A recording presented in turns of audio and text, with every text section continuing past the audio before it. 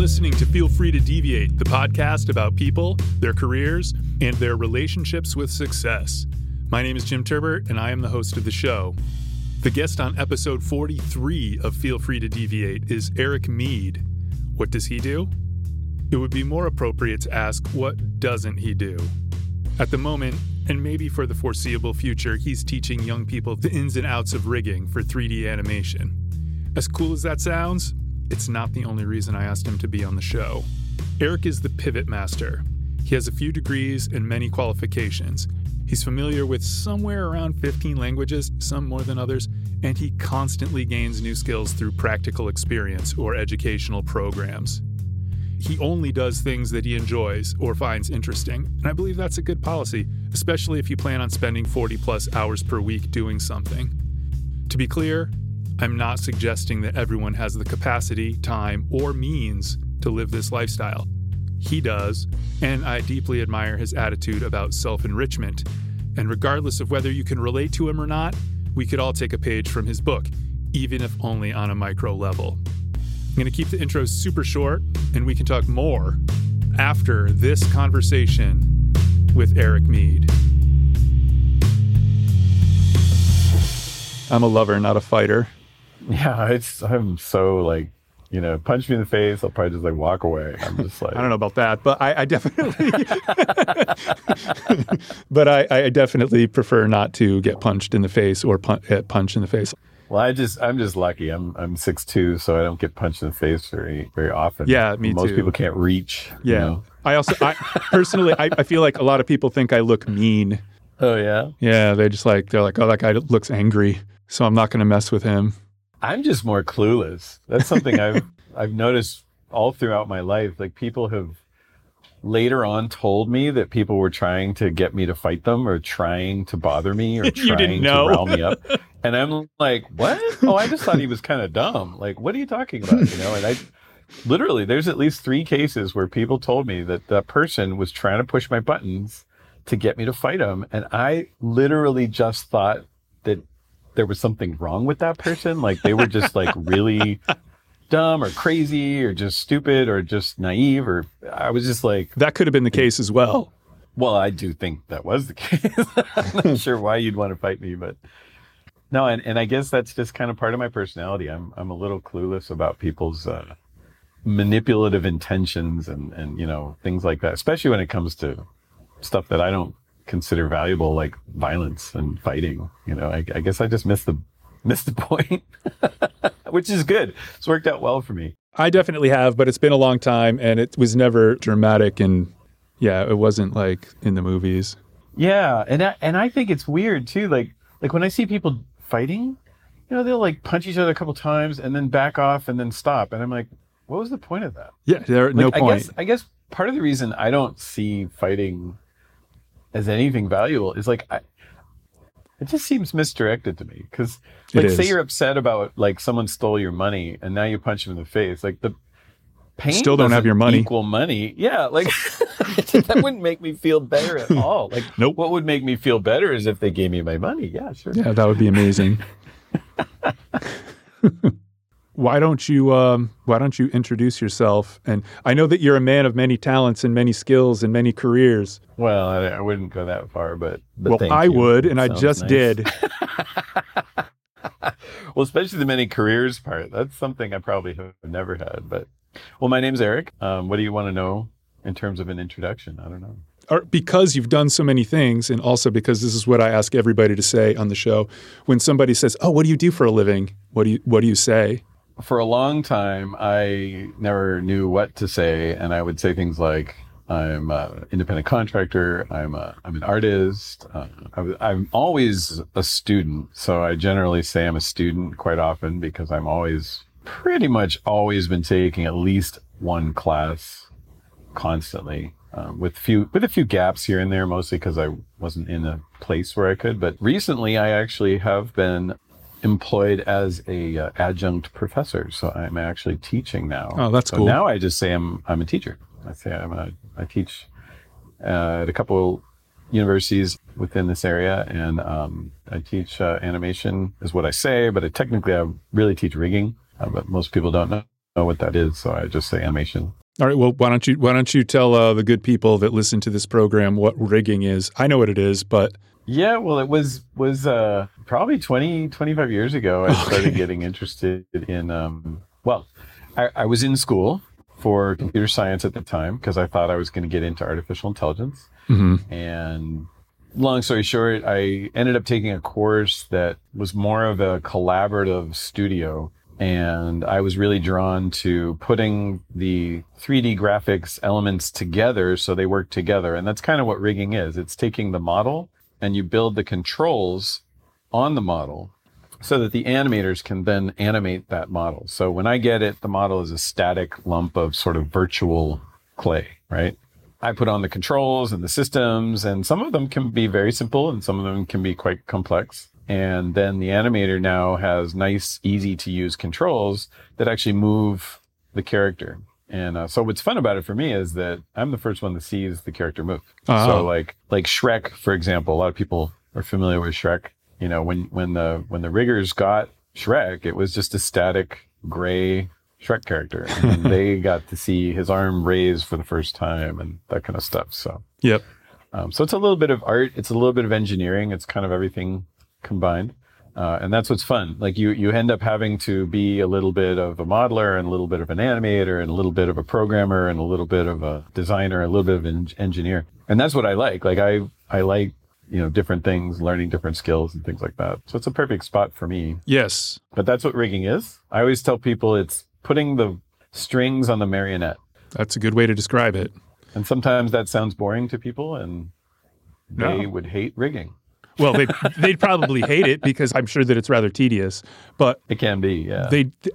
People like the results. And, they have all these shows that show aspects of that now on TV. Like I saw this show with Andy Serkis being the motion capture guy for the Neanderthal. They built a Neanderthal. Like they did all this studying and they found out exactly the proportions and the muscle build and the facial characteristics. They modeled his face and everything, and then they hooked it all up to Andy Serkis. So that you get to see some of the rigging aspect of it in a program like that. And I think that sort of thing is becoming more and more mainstream, or people are more and more aware of it. Whereas before, a couple nerds probably knew about it, and now it's on Discovery Channel. Yep. Well, it's really interesting. The process of building it is often less interesting for people, but like just when you see it working and stuff, it's almost magical. Suddenly this thing's moving around and dancing around, and it's fun too because a lot of times things break and they don't work right, and so you've probably seen these on those types of shows where they show you when they animated it one way, and when they went and rendered out the video, it's like, his head flew off or his eyes went inside out or something, or his arm like flipped out or whatever. Yeah. And so that happens all the time, right? Because you're trying to figure out how to control that arm, and your first thing didn't quite work. It spun it off, around his head, and then, maybe your second or third thing that you came up with worked. And so I think it's more interesting than animating personally, but then I don't really like animating. It's a little tedious for me. But it's true. Not that many people like rigging. It is I think because it's in the middle. And this is something that I've always found kind of interesting because I've always been when I heard the phrase jack of all trades when I was little, I was like, yeah, that's what I want to be. Yeah. And then I found out it was supposed to be an insult. And I was like, what? Going back to being naive about people picking a fight with me, like someone would call me that and I'd take it as a compliment. That's right. I am a jack of all trades.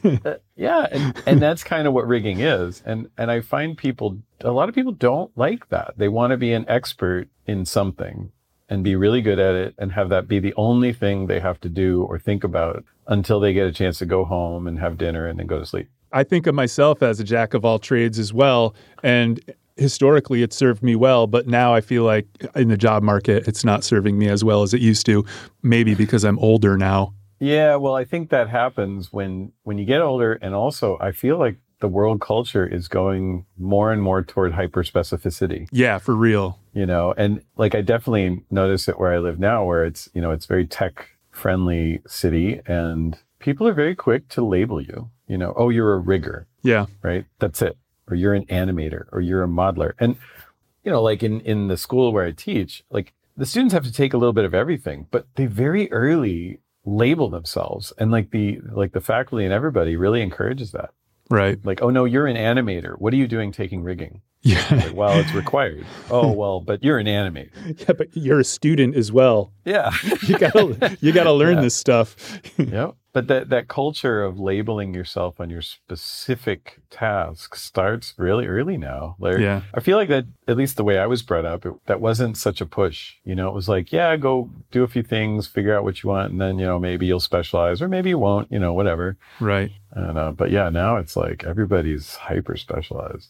Well, what was that like? You when you were growing up, because you do have a sort of unique background, and I have no idea what your parents are like. I don't know. Do you want to explain your unique background, which facilitates your educational forays into this, that, and everything, and the other thing? I doubt it's that unique, really. I mean, my dad was very businesslike. You know, he was like, you should get an undergraduate degree and then go to grad school and then get in a company and stay in that company for 50 years, you know, because that's what he did for the family business. That's exactly what he did. Oh, okay. He never looked back. Pretty conservative. My mom, on the other hand, the first 30 to 30, 40 maybe years of her life was like that, maybe 30. And then began to branch out, and she became a psychologist ultimately. And she was very interested in people's behavior and, you know, all that kind of stuff. And so she was probably the first one that said to me, do what you love and the money will follow. Mm-hmm. Like, don't worry about it. Like, do something you like. And that was really the way I was brought up by my mom. And then I spent more time with my mom after they ended up getting divorced because they were pretty clearly not the same kind different of people. Yeah. And I think it was a good thing, to be honest. But yeah, so I ended up spending probably more time with my mom, and I was definitely more influenced in that way. And so she was very like, do whatever you want. But she was also a thinker and an academic, you know, really instilled in me learning and reading and languages, things like that. When you, like, even at an early age. Yeah, I mean, like, but also creativity. Like, so I always tell this story. Like, I'll never forget. I was pretty young, probably 8, maybe, and I was coloring a color book, and I came across an owl, and I guess I'd never seen an owl or something. And I said to my mom, like, "Oh, what color's an owl? I want to color this owl." And she just looks at me and goes, "Whatever color you want it to be." I'm like, well, yeah, no, I get it, Mom. I can do whatever I want. I get it. But like, what color are real owls so that I can, like, you know, decide if I want to do the real owl color or not? And she just looked at me and said, whatever color you want it to be. And like, refused to tell me what color an owl was. And I kept pressing it. And at least my memory, I might have made this up, but she would have said something like this: if you want to know what color an owl is, go look it up. And so it was both this, like, you know, creativity, free will, but also learn how to figure your own stuff out and learn something, you know? And that was just kind of the way she was. Like, it was really irritating because you no, but like, that's really good. Oh, she was great that way. Like, but you know, you can imagine as an 8-year-old, you're like, oh man, just tell me brown. I just want to know brown, right? Like, I might still use the purple crayon, Mom, but I've never seen a purple owl, but well, I make a good one. Yeah. I color a good one. I'm not a particularly good drawer, so. What was your high school experience like? Were you a good student, or were you just all over the place? Yeah, well, that's the thing. My parents lucked out with me, at least. I was a good student. I liked school. You know, I did well in, well, I guess pretty much everything. I think I didn't do so well initially in handwriting. Okay. But the funny thing is, I think it was like first grade or something, and I got like a D on handwriting. I didn't know they graded that. Back then they did. And then there was like this weird, and this, I don't know how it happened, but I'm pretty sure it did. They had this weird competition where we would try to do our best, and they'd send it to the company that I guess designed the original cursive system that they would use in our curriculum. Whoa. And they would judge it. And I somehow like won that, or like came in pretty high. And I'm like, I get a D in handwriting, but I get like, you know, top 3 of the school in this competition or something like that. Dude, like, industry standard. I know, it was so weird. So I can't even say I did that poorly in handwriting, because at the end of the day, I won a competition, right? Yeah. But so yeah, I did pretty well in school. I liked school a lot, which is as a teacher, now I realized that, I guess I was more unique in that way than I thought. That I liked learning. I liked exploring things. There were numerous moments in school where the teachers kind of misunderstood my curiosity, and they thought I was just trying to be a punk. Yeah. And they'd like give us more homework, and I'd be like, yeah, that sounds great. And then the other students would just glare at me, and I'm like, what? No, really? This stuff's fun, right? And they'd always be like, ugh. So, I was that guy. But I was kind of naive. I didn't see that everyone else didn't want to do that or didn't like it. I just thought, well, hey, this is interesting. If you excel in this environment, then yeah, it's just, it takes all different types. There are like some people don't excel in that environment. So you can see how they might not be super excited about extra work. Yeah. No, I definitely see that now. And I try to bring that to my teaching, because I'm like, not everybody likes this. And sometimes you just have to, creep up on things. You can't. Yeah. But it's a little different in your situation, right? They're paying to go there. It's not like normal high school. Like they chose to go and study this stuff, right? You would think so. Yeah. Yeah. Honestly, sometimes I'm not so sure. I mean, a lot of people get kind of pushed into college. Well, yeah, that's for sure. By their parents or their culture or whatever, or just this, what I think is a little bit of a myth, this whole idea that, everybody should go to college and everybody's going to make more money if they do. And that's just the way things should be. I mean, I think it's the worst place to be if you don't want to be there. I totally agree. And I'm very pro college. I mean, I've been in college my whole life. I know. I tell my students all the time, I'm like, dude, you don't want to be here. You can get a job, and then decide to come back. But people feel very rushed, especially I feel in America.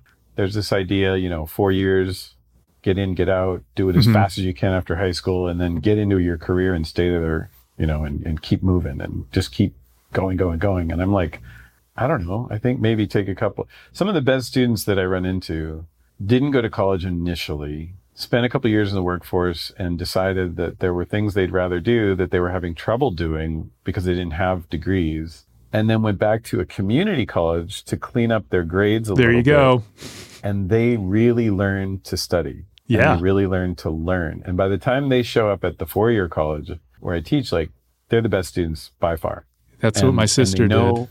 Yeah, they know where they're going. They're generally pretty good. And I mean, they're not all naturally good. A lot of them are just really good workers. And, but you get past the hump of the weird late teens, early 20s, where you just want to party and hang out and you're experiencing freedom theoretically for the first time in your life. And, instead of being told, oh, this is what you need to do, maybe you have a taste for what you actually like doing at that point. Yeah, definitely. Focus. And I didn't have a focus, that's for sure. When I first went to college, I liked languages. So I just went in as a German major because I had studied German in high school. Mostly because that was supposed to be the most challenging language my school offered. Okay. What I really was going for supposedly was film school, strangely enough. And you had to declare a major or something like that. And you couldn't get into the film school at UCLA until your 3rd year. And so I just declared German. And so I was like, my first 2 years, I was sort of like, I don't know. I don't really even know much about film. I didn't know if that was really something I wanted to do. I didn't know. And then that's where, at some point I had to take some philosophy credits. And I was like, I remember distinctly feeling like, I don't want to learn how other people thought before I know how I think. And I didn't really want to take philosophy because I had seen people come out of philosophy classes quoting Aristotle and thinking like Aristotle. And I was like, you're getting programmed. I don't want to get programmed, right? And so I avoided taking philosophy. And then I found that linguistics was considered a philosophy credit. And so I was like, okay, I'll take that. What's linguistics? And I really literally didn't know. And I got in. And to be honest, that's probably, my passion in life is linguistics and languages. And I was just like, I didn't know you could study language as a science, right? As a field. I'm like, this is awesome. And it had all like sort of callbacks to mathematics and callbacks to programming style stuff. So I super got into that. But when I started college, I didn't know. It was almost a wasted time. I mean, except that I was interested in learning. So it was a great environment for me. But if I hadn't been, it would have been the worst. I would have just floundered for a couple of years because, I had no idea. Right. But yeah, linguistics is great. So anybody likes linguistics? Well, I don't know. Is that what you were studying when you met Dave? No. So you've studied a lot of things. So my undergrad was linguistics. My second undergrad came along. That's when I met Dave. I've always been interested also in neuroscience and the brain and all that, but I didn't want to kill animals. And it's pretty hard to be a neuroscientist and not experiment on animals and things like that. So I just was like, I just don't want to do that. And so I always thought what would be interesting would be artificial intelligence. Like maybe you could study an artificial brain. You wouldn't have to kill animals. And I'm not saying I'm against like vivisection per se. I just don't want to be part of it. Right. It's not my thing. But I understand the value and all that. But so I was always interested in neuroscience and psychobiology and so artificial intelligence seemed like the way to go. But the computers were slow and crappy back then. Right. So it just wasn't going anywhere. For anyone that knows, there was a artificial intelligence winter. That's what they call it, because there was a lot of hype early on and then nothing happened for decades. And they literally call it the AI winter. So what is it now? The AI spring? Actually, yeah. Right now it is like booming. It's so huge. And I'm actually in a graduate program now because I have always wanted to do this. And so I'm doing it. It's your time, man. Program. But so when I met Dave I thought I was going to get into that, and I got into the computer side of it, and I was cleaning up some of the prereqs to get into a graduate program. And I realized, again, the computers were slow and crappy, and that the work itself was actually going to be really frustrating and boring because it wasn't fun. Yeah. So I just decided to clean up, just take a couple classes and actually just get another bachelor's. And so I ended up getting a BS in computer science, and that's when I took that class that opened up animation and rigging to me, because it was like, oh, well, this is actually fun. It's computers, it's structure and organization like linguistics, but it's actually fun because at the end of the day, I can just watch the movie. Yeah, there's like a practical reason to do it. Yeah. And so that's where I met Dave. That's where I got into rigging. And then I didn't really do anything with it much for maybe even 10 years or so. And then I got back into it when I moved to Silicon Valley. Because it's around, it's everywhere. Right. Yeah, I just got back into it and started teaching. The past 5 years, I've been teaching it. And now I'm even considering maybe even doing a full-time teaching gig, and we'll see. I don't know.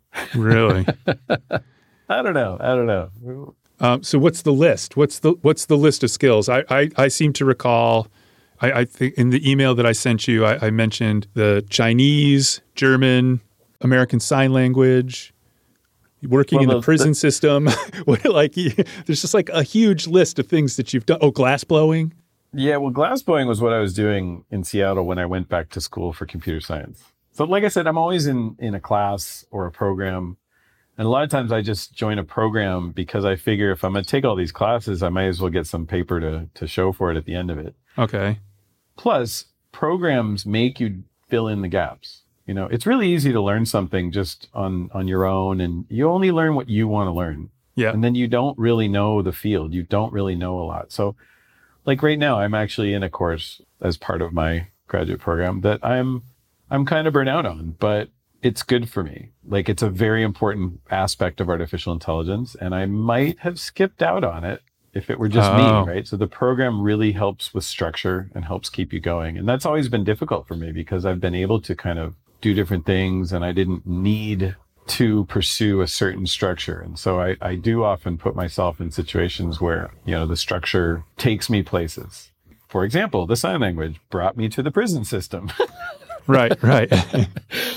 Because I got myself into a program and the next step was interpreter training. So then the next step was an internship. And this was all just like I was taking classes because I'm always interested in languages. That was it. I was learning sign language. Yeah. I just followed it into the internship in the prison. And they gave me the internship because sign language interpreters are almost all women. Yep. And very few men.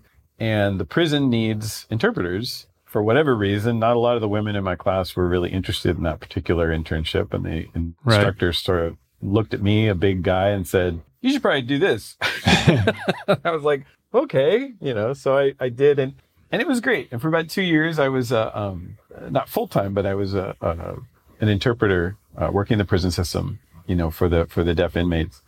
And I realized I actually enjoyed the prison environment more than the job of interpreting. So I it was the food, right? Yeah. No, it's such an interesting environment. I mean, you want to talk about learning stuff, like go hang out in a prison. Like it is a weird environment. Because of the inmates or because of everything.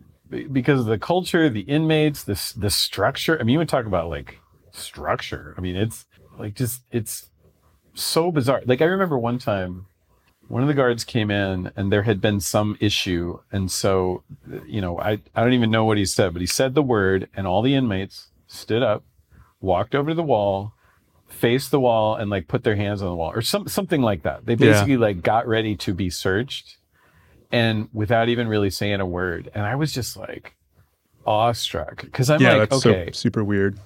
Well, and especially because most of those people were there because they're sort of hyper independent, if you will, right? They were doing stuff that are against the law, that are probably like not what they were told to do, right? And here they were completely subservient to this guy who came in and said, whatever, search or something. Right. And I was just like, this is crazy. Like, I mean, it was chilling. Yeah, I can imagine. And because I was the only one sitting because I was the non-inmate in the room. So I was just still sitting there going, just watching. Yeah. And I was like, am I supposed to stand up? Like, oh my God. Like, I don't, now I feel like the criminal, like I'm the one not doing everything right. Right. Like, what's going on? And feel like you have to apologize to the guys. I'm sorry, guys. Sorry. Yeah. Yeah. Oh, totally. Yeah. And yeah, it was it was just every day something weird like that would happen. And it was just so like, just wow, this is these people's lives in reality. Yeah. And I'm always interested in, like with the languages comes cultures and different people and stuff. So I'm always interested in different environments, different lives, different ways people interact. And that's even something I find with teaching. I run into all these students from so many different backgrounds. It's like you just learn so much from all these different people. Sure. But the languages, I'm always studying a language. So I think I'm up to like 15 at this point. I mean, And you most feel of them, proficient in all those 15 or in? Oh, no. How many? No way. I'm fluent in English. Okay. That's all I can really say I'm Right like on. fluent in. I think I'm okay in at least I in the past was okay in Chinese, German, Swedish. I was pretty good in Arabic, but I think I've lost a lot of that at this point. And then Russian, I was good at. I actually went and lived in Russia for 3 or 4 months studying Russian, and China for a couple times, totaling about 1.5 years. And then Sweden, I was over there working for about 1 year. Why? Well, that's where I picked up glassblowing, kind of randomly.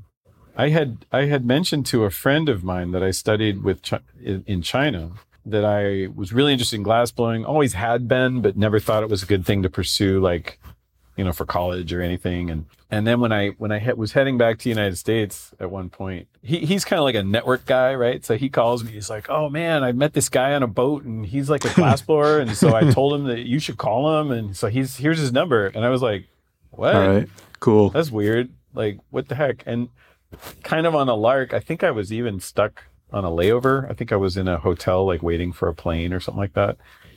I actually think it was in Boston, but I'm not sure. Mm-hmm. But I called the guy and I'm like, some guy said you might be looking for somebody to blow glass. And I've tried it once, but I'm really interested in it. And the guy was like, what? Who is this? What? I was like, and this is a guy in Sweden, right? Right. And I'm like, yeah, I don't know. Would you be interested in teaching me, or I could work for you, that kind of thing. And he went, well, I don't, but I bet I got another number. And he gave me a number, and it was like 3 or 4 numbers down the row. Somebody was like, if you can show up, you're going to work, and you're going to work for me, and you're going to learn fast. I like that. Absolutely. And I just kind of jumped on a plane and went, and he was like, and if you suck, you're gone. And I'm like, okay. Fine. So that was one of the, probably biggest life-changing things there was that. And again, having the ability to just jump on that plane and go was the only way I could do it. I'm really lucky and blessed in that way to be able to just have done that. Indeed. And then I moved to Seattle, where it's a huge thing, and I continued working in glass and making my own art and selling that a little bit, and then also teaching. I ended up teaching again, and that's where I started really teaching, was teaching glass blowing. So it all kind of connects in the end. The thing that I don't get about it is, like, regardless, like, you can have all the resources in the world, you can have all the desire in the world, but how do you find the time? like it's, well, what else do you have to do? You wake up and you stare at a clock for, I don't know, 16 hours on average, and then you fall asleep again, right? Sure. Well, that's a long time to stare at a clock. So, I mean, yeah, I guess. Like in my case, my main needs were met, right? I had the money to feed myself and pay rent and stuff. So it was like, well, let's do something. And right. It's just that, it's just, I'm not one to just like watch TV all day. No. Like Maybe that's the key. Like, I think that I'm not one to watch TV all day either, but I do like watching TV, and I find way more time for it than maybe I should. Don't get me wrong. I watch plenty of TV.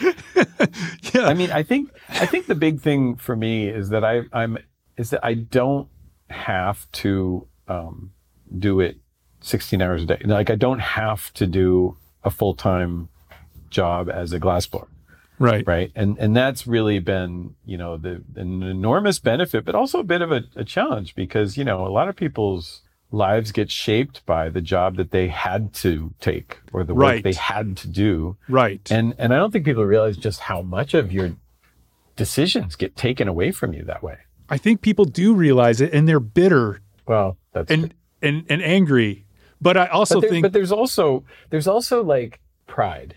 Okay. Like, sure. People have so many times said to me, "Oh, you're I like your glass. Oh, it's so amazing. You're a professional glassblower, and could you ever imagine having to give this up?" And I was like, "Yeah, absolutely. I could give up tomorrow, walk away, and never do it again."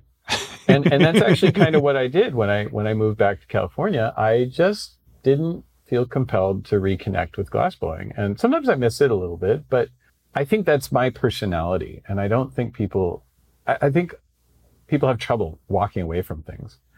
And if you want to do a lot of things, you can't do it all. So you got to walk away from everything eventually, Right. or you'll never have time to start a new thing, right? And when you talk about time, I'm very easy to give things up, and that's key to having time to do other things, Right. Like, I'm not a 20-year glassblowing veteran. I'm not that person that worked every day for 20 years. And so I'm not that good. And I don't have that career, and I don't have that fame or that name, or, whatever it is. Like, and I don't know that I ever would have. I don't know if that had anything to do with resources or not, but like, some people, that's their thing, right? They want an identity. They Sure. want to be this person, and you don't have time to be that person, and that person in a different field, and that person in a different field. And you know what I mean? Yeah. Well, I mean, for let's just say, since we're talking about glass blowing, I'll use glass blowing as an example. There's only like one glass blowing guy that everybody knows. So, in Seattle, there's about that 100, that everybody knows. Yes, that's true. And your chances are you're not going to be that guy. But classes like Intro to Photography and glass blowing are the ones that, when people go to art school, if you're lucky enough to have a glass blowing facility at your school, that's the cool stuff. Like, everybody wants to take the elective glass blowing class just so they can get their hands on it once. I never did, but I wanted to. Yeah. And when I toured the school, that was the one place I was just like, oh, damn, this is dope. See, that's the other thing. I pursued those. I didn't pursue it as a career. I didn't pursue it as something I was going to do the rest of my life. But when I saw something that was cool, I pursued it. So like, I did go to Sweden. A lot of people maybe would have been too afraid to take that moment and go, or maybe they don't have the money to do it, or, yes, of course. But I've run into a lot of people who have opportunities staring them in the face to pursue something that they think is cool or interesting, and they find all kinds of reasons not to do it. That's true. Whereas, well, to me, it's the only answer is, well, this is cool. I'm going to go do it, right? Or I'm going to go try it. Like a good example is I was always interested in helicopters. I always thought those are really, really cool. And I remember thinking to myself, well, the chance of me becoming like a professional helicopter pilot are probably pretty slim. And it's really, really expensive to train, flying a helicopter. So if I do this, there's going to be a point where I'm never going to do it again. And am I going to feel sad about that? Am I going to look back and regret that I didn't, do more flying or whatever? And I'm like, you know what? Fuck it. If I do feel that way, great. At least I did it. At least I tried it. And I've always felt that way about everything. And that's exactly what I did. I actually trained up. I was almost a commercial helicopter pilot. And I realized I didn't want to do the job of a helicopter pilot not because I didn't like the job, but because I didn't want that level of danger in my life on a daily basis, maybe 8 hours a day. Because I'm a firm believer, if you do something enough, you're going to screw up. No matter how good you are. Or even if it's just weather. Yeah. Oh, exactly. And I said to myself, like, is it worth being a helicopter pilot to die early? And part of what hit me in the face about it was you had to do night flights to get your commercial license. And I remember discussing this with my teachers and my trainers, and they're like, yeah, we don't like it because it's, it's dangerous. Like, there's not as many instruments on most of these helicopters.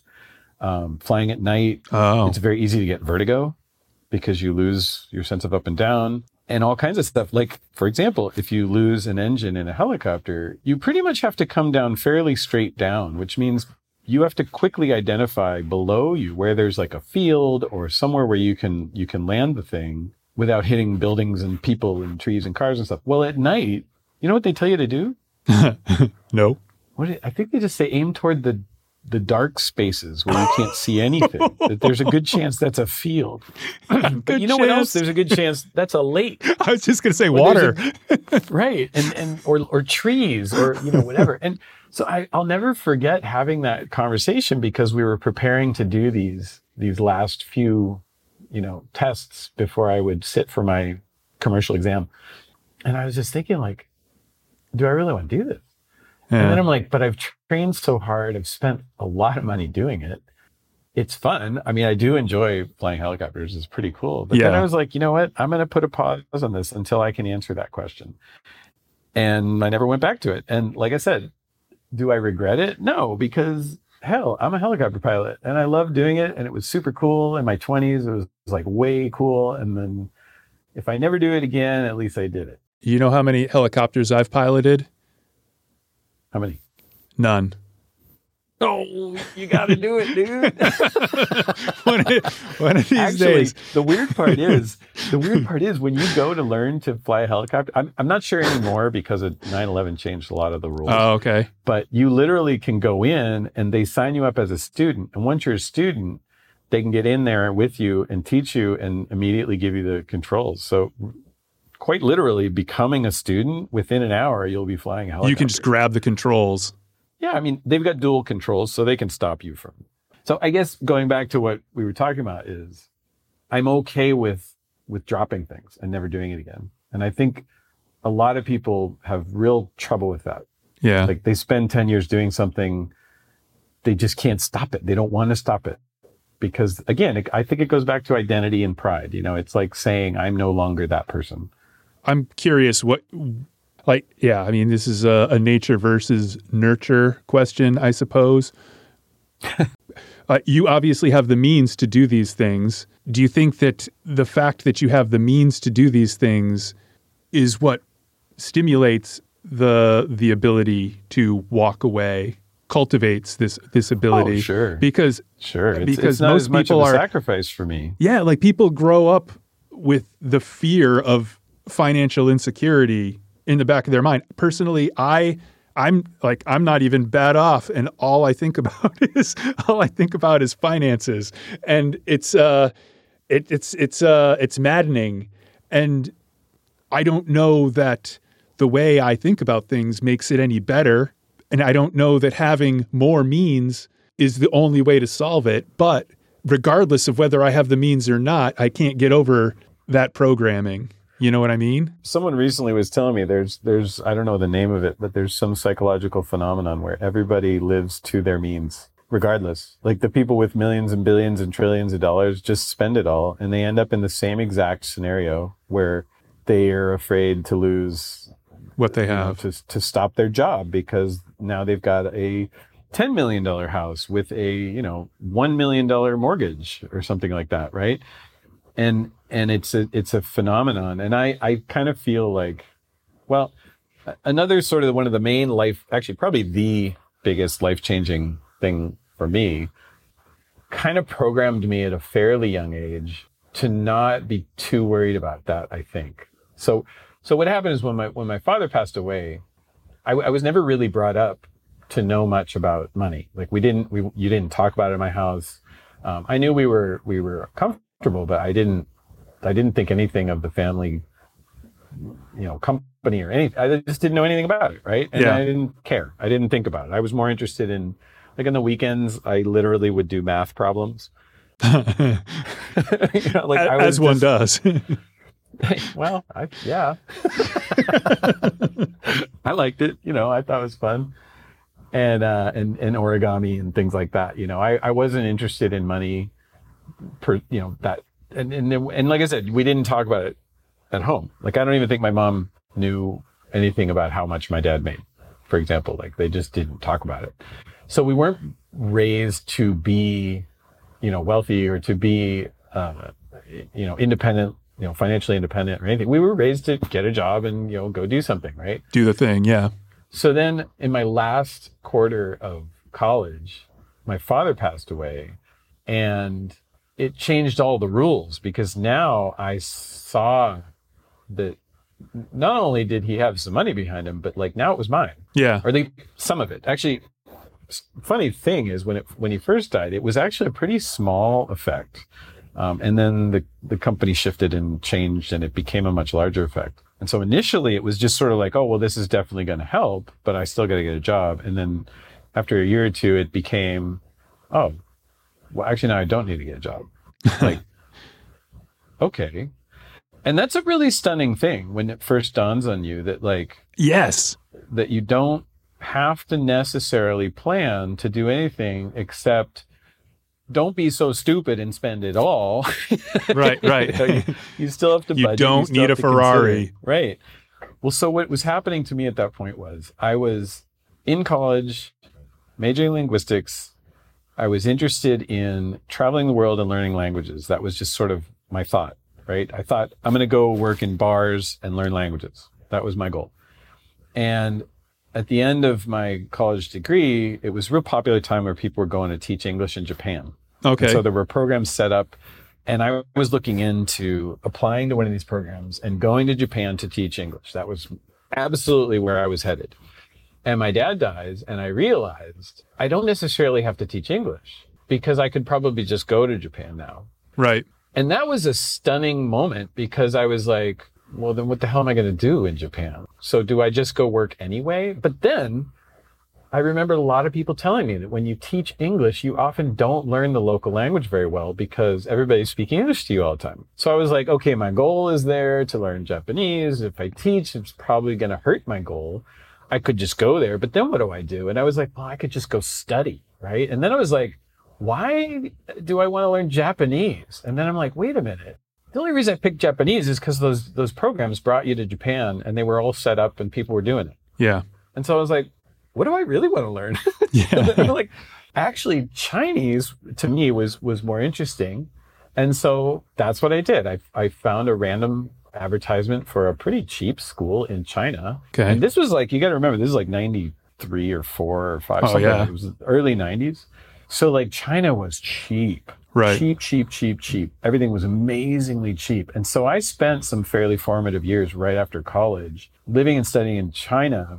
And any money that I sort of had inherited was just accruing in the bank because I wasn't spending anything. Right.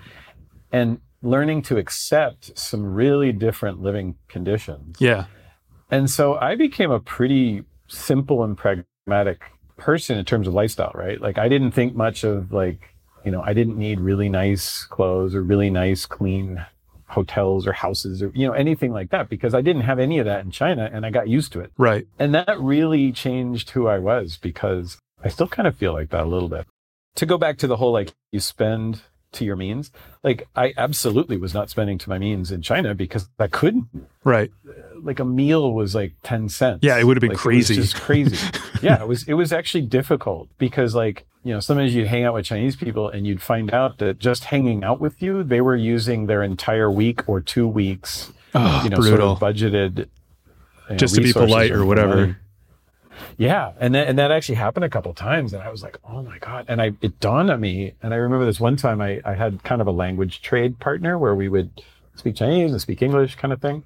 And I said to her once, I'm like, yeah, isn't this restaurant that we meet in, like, just seems a little bit expensive? And her eyes just lit up and she's like, yeah, don't you think so? And I'm like, oh no. Like, I only saw her every other week. And it's because she was spending all the money she could just to hang out with me. Oh man. And so I was wondering if you could recommend a restaurant. And she recommended a restaurant. It was awesome. And it cost a nickel. Yes.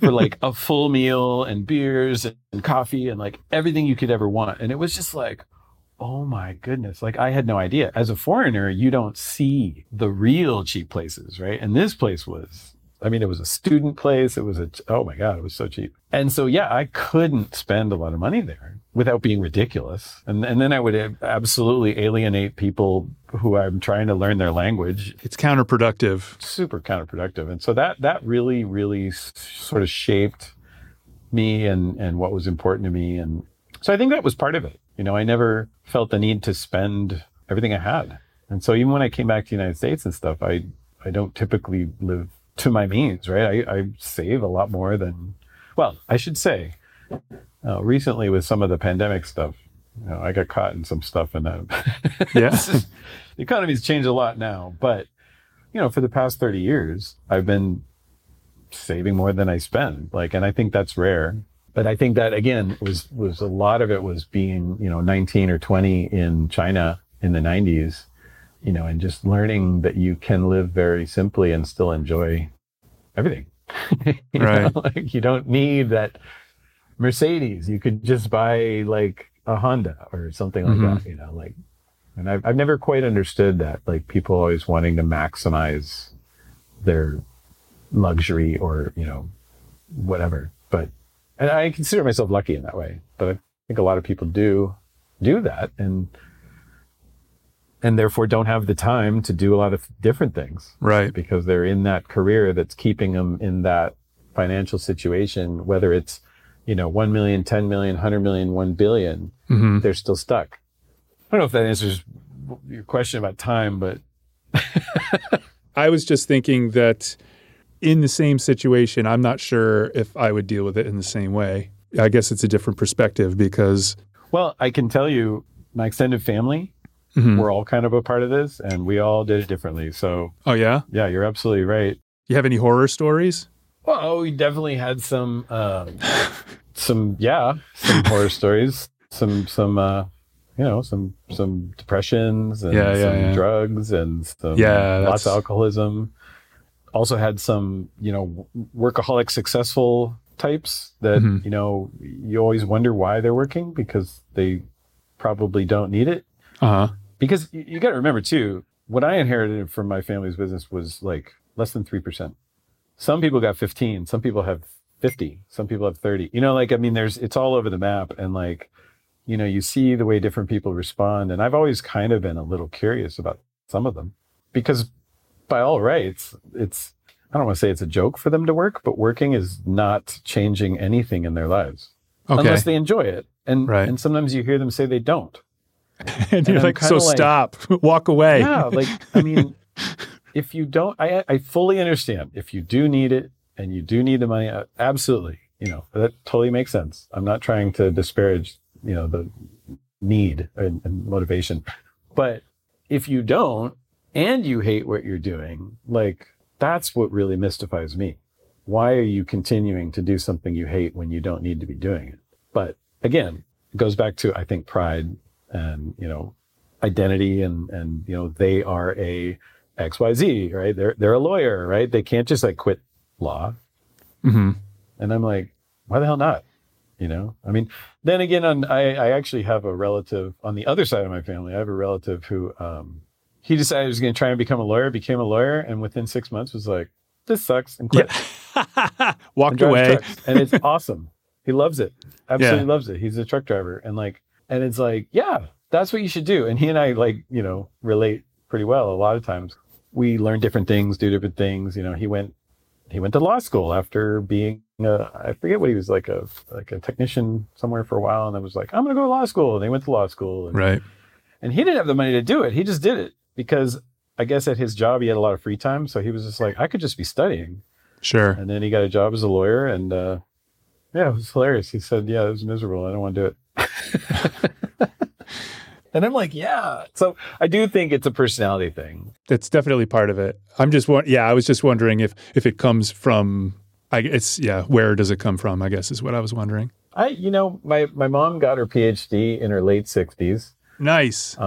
That's awesome. She did a bunch of things along the way. So, I think part of it was just sort of seeing that you could do these things and you could do them anytime. And right. And that was a common thing for us to talk about between my mother and me is just, you could do anything. Why not? And sure. And examples of people she knew and don't get me wrong. She wasn't an enormous barrier breaker by any means. She just did things that she felt like doing, which, I actually feel like she could have done so much more, but she didn't. Couldn't we all though? I mean, maybe not you, but. No. Well, yeah, of course everybody could. But I mean, I feel like she was afraid as a personality, but she still did some things. Oh yeah. She's very afraid of a lot of things. Well, it sounds like she got over it if she got a PhD in her 60s. I don't know. I also feel like for her, academia was a comfort zone. Oh, okay. And I feel like, to be honest, I think the only reason she did it was kind of a pride thing. She was a very good student and she wanted to be right. a success. And recognition. Yeah, actually. She definitely did want some recognition for that. Yeah. But she did it. I mean, still people, even who want recognition, don't always do that. They don't always pursue their goals. So, but I definitely think that there was some inspiration from my mother, and just people we talked about a lot. We, like I said, we talked about that kind of stuff all the time. Mm-hmm. Straight from the purple owl to the PhD, it was like, do what you want. You'll figure the rest out. Do what you want. And, I've been lucky enough to take that advice. So. Word up. So do you feel successful? How do you view success, I guess? What would be successful for you? Do I feel successful? I don't know. I mean, that's a good question. I don't know if it is. I definitely don't feel successful in a American cultural society way. Yeah. At all. But I also was never interested in that. I never wanted the gold watch at the end of the 50 years of service. I think maybe because growing up in my hometown, my last name was very recognizable. Uh-huh. I don't like being recognized. And so being brought up on stage and given accolades for, whatever, a career or whatever, like I don't go to my graduation ceremonies. Like I'm not interested in any of that and never have been. Like I've always kind of hated that. Okay. Which is a little strange because I don't mind getting up in front of a classroom and talking for 4 hours about something. Mm-hmm. So it's not that I have a problem speaking or being in front of people. It's just that whole recognition for whatever has never been important. And because of that, I've never pursued it. So definitely from American society, I'm not successful, right? I don't have a huge career or a big pension or, whatever, or a ton of money that came from my career or something. Right. But I mean, I've always felt really I'm only competing with myself. So I feel very successful when I do stuff, when I learn things. When you level up. Yeah. Or just lately I've been doing a lot of fine crochet work and I just really like being able to do it. Dude, that is awesome. Well, it's fun. You ever do No, I haven't. Things? But on Wednesday, I was talking to an artist and we briefly discussed if I were to do art school again, I would take more fibers classes because I love shit like that. That's cool. And it's so accessible and very durable, right? Like, so glass was always a pain because I ended up with stuff that I just had to store and it was all fragile. And even if I were to sell it in a gallery, I still had to store it and ship it and do all that kind of garbage. And that, but also the equipment required to manipulate it is insane. Oh yeah. Like if you sell a vase for $5,000, like you might make, $1,000 or something. Like by the time you buy all the colored glass and you rent the studio or you own the studio, which is way worse. Yeah, because then you have to maintain it. Yeah, then you got to hire a team of people to work with you, and if they're skilled, they're not going to be cheap. So I mean, you're looking at a day of several $1,000s, and if it doesn't work, which often happens, you might have to try to make it 10 times before you successfully make one that you really like and are willing to sell. So it might take you 2 days to end up with something that you wanted to do. So, you sell it for $5,000, then the gallery takes half of that. You get $2,500, but maybe it cost you $2,000 to actually get it produced. There you go. And like go buy some more glass. It's not cheap. So there's that. And then the storage and the, moving it around and then marketing and all that kind of stuff. It's just so much more effort.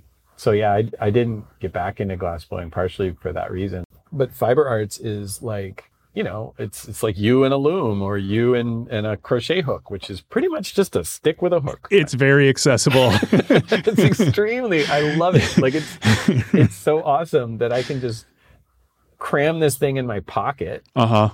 And pull it out and continue working on it. And, but it also has this capacity for almost infinite complexity, which can be very stunning and also very challenging. Like it's a lot of fun. So yeah, if I were you, I would just go today, go get a hook. Just go to the store and get some yarn. Yeah. And that's the thing. It is that easy, Like I said, just do what you want to do. Like that's good. It's good advice. It's good advice. Especially stuff that's so accessible like that. Right. But so I feel successful. What are you making? What are you making? I'm sorry. I know that you're going back to the success thing, and we'll get back to that. But what are you crocheting? What are you making? Well, right now I've been working on primarily doilies. I mean, so I don't know a lot of the formal world of this because a lot of it I've just sort of done on my own. But it seems to me that the almost high art of crochet is actually doilies because they use extremely fine thread. Yeah. Very small hooks, and every one of those little knots was tied. So not tied, but it was hooked through and pulled. And I've come to see it as like, the Louvre of crochet. Like it's like the fine art. It's like the showpiece. And I think that's why doilies were what they were. It's just a round thing. So it's a very convenient way to crochet because it's round. Yeah. But there's not a lot of real purpose for it except to just like sit on a table and put something on maybe. Yep. And I think that's why they evolved, was that it was just like, oh, I just want to show you the patterns that I've come up with or the ways that I can do this or how fine I can make these knots, like every art form seems to have that, like ceramics, right? It's the tallest, thinnest thing. Yeah. Wheel. Well, I kind of feel like that's the doily. In glassblowing, it was like Venetian style goblet making is often, that's was my specialty. Is I ended up working with that a lot and teaching that because I was attracted to that. So I guess I kind of came to doilies in that same way. I don't know the formal world, so maybe I'm all totally wrong about that. But that's the way it seems to me. And so I've just been doing doilies and slowly learning a lot about all kinds of crazy little patterns and stitches, and it's a lot of fun. And it's super tedious, which I guess that appeals to my mammalian brain somehow. Yeah. So that's what I've been doing. Mainly doilies, Word up. If I have a goal for it, really, is I'd like to get into my own designs and so I'm still kind of learning. So I'm still mostly doing other people's patterns. I'm just looking for the most complicated and complex patterns that I can find so that I can learn different techniques and then hopefully apply that to my own design. But that's like way down the line. I only stick with things for about 2 years, so probably won't happen. You're not going to get there, you don't think? You'll move on to something else. Yeah. Kite making. Kite making.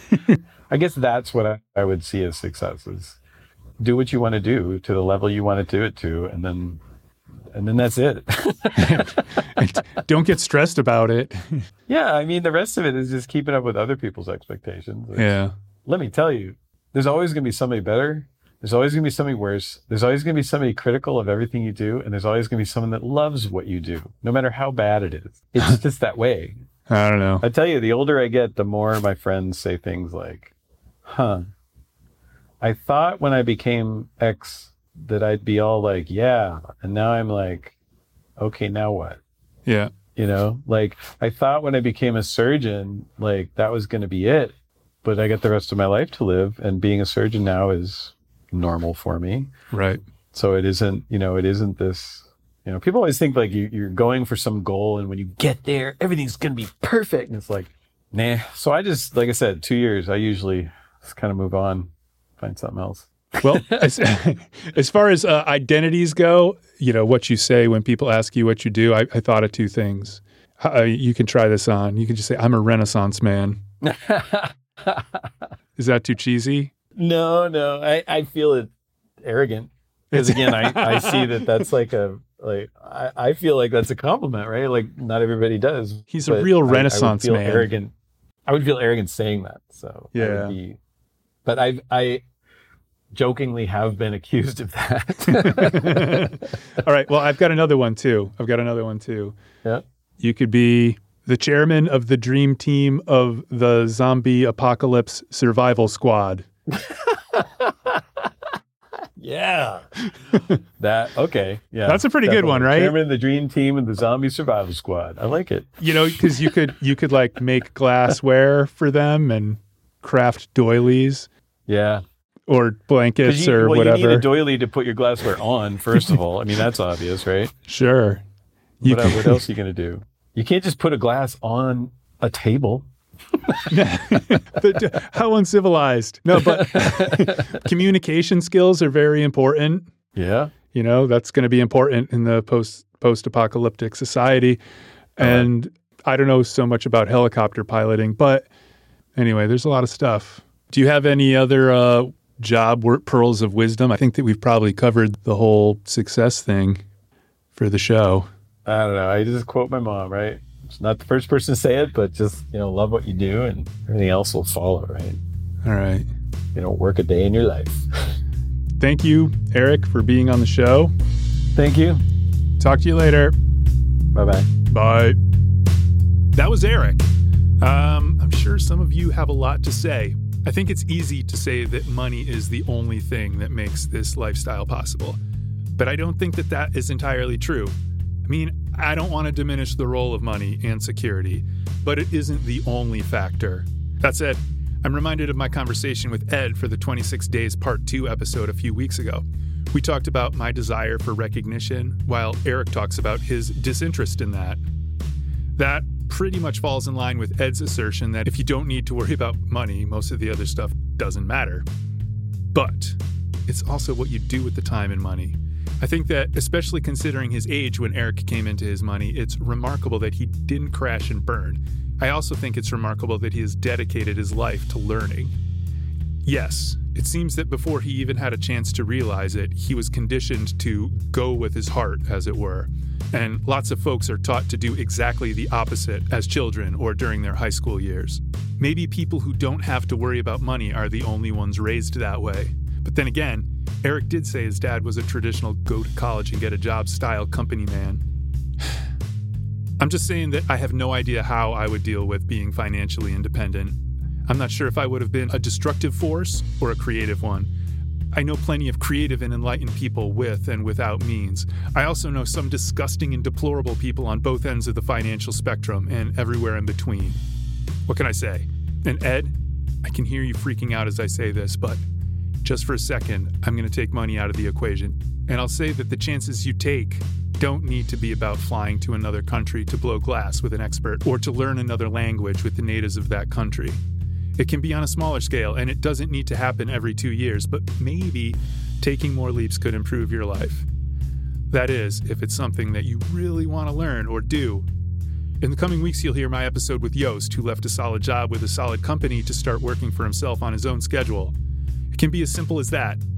I say simple, but it's major for most people to give up security and familiarity with or without a safety net, and it's not an option for a lot of people, maybe even most. I still ask myself what I want to be when I grow up every goddamn day. and I still don't know how to answer it. I still don't know what I would retrain myself as if I were to get a certificate or something. It's not that I'm not interested in anything, but also that I'm afraid of making the wrong decisions because time is limited and my hair is falling out and I'll be dead soon. And yeah, I want to maximize my return on investment. I guess it's obvious that I wouldn't be so concerned with that if money wasn't a factor. With or without the money, I wish I had a little bit more of the eagerness or willingness to go get it like Eric does, because as it stands, I'll probably just go out and try to grab a job that is remarkably similar to one of the jobs I had in the past. In essence, I'll be breaking my own stagnation with another form of stagnation. Is that the curse of my programming or weakness and impatience on my part? You're a thoughtful person. I'm sure you have something to say about it. Why don't you send your thoughts to mail@feelfreetodeviate.com and I'll address them in the future. Maybe you want to make a recording and send it in. Perhaps I'll include your clip in a future show. Thanks for being on the show, Eric. I really appreciate it, and I appreciate your time. Also, I appreciate you, dear listener. I hope you enjoyed the episode. If you want more Feel Free to Deviate related content, head on over to Instagram or YouTube, whatever social media you use to see my promo material. Like, comment, engage, or share it. Or tell someone about the show if you think they might get something out of it. I love new listeners. If you are feeling especially generous, head on over to buymeacoffee.com/feelfree. That's just feel free, no deviations. It's a quick, easy, and painless way to help offset the cost of running the show while simultaneously keeping Jim Turbot caffeinated, which costs more than you might think. As I mentioned before, Yoast is coming up in 2 weeks, and Yvonne will be up after that. Yoast creates stories mostly for exhibitions in the museum world, and Yvonne works for a gigantic database company. She used to do other stuff. We're all about diversity here at Feel Free to Deviate, even if I do lean towards the creative side of things. Thanks again for listening. You're the best, especially if you made it this far. I'm going to go look for some dark spots so I can land safely. I'll see you in 2 weeks.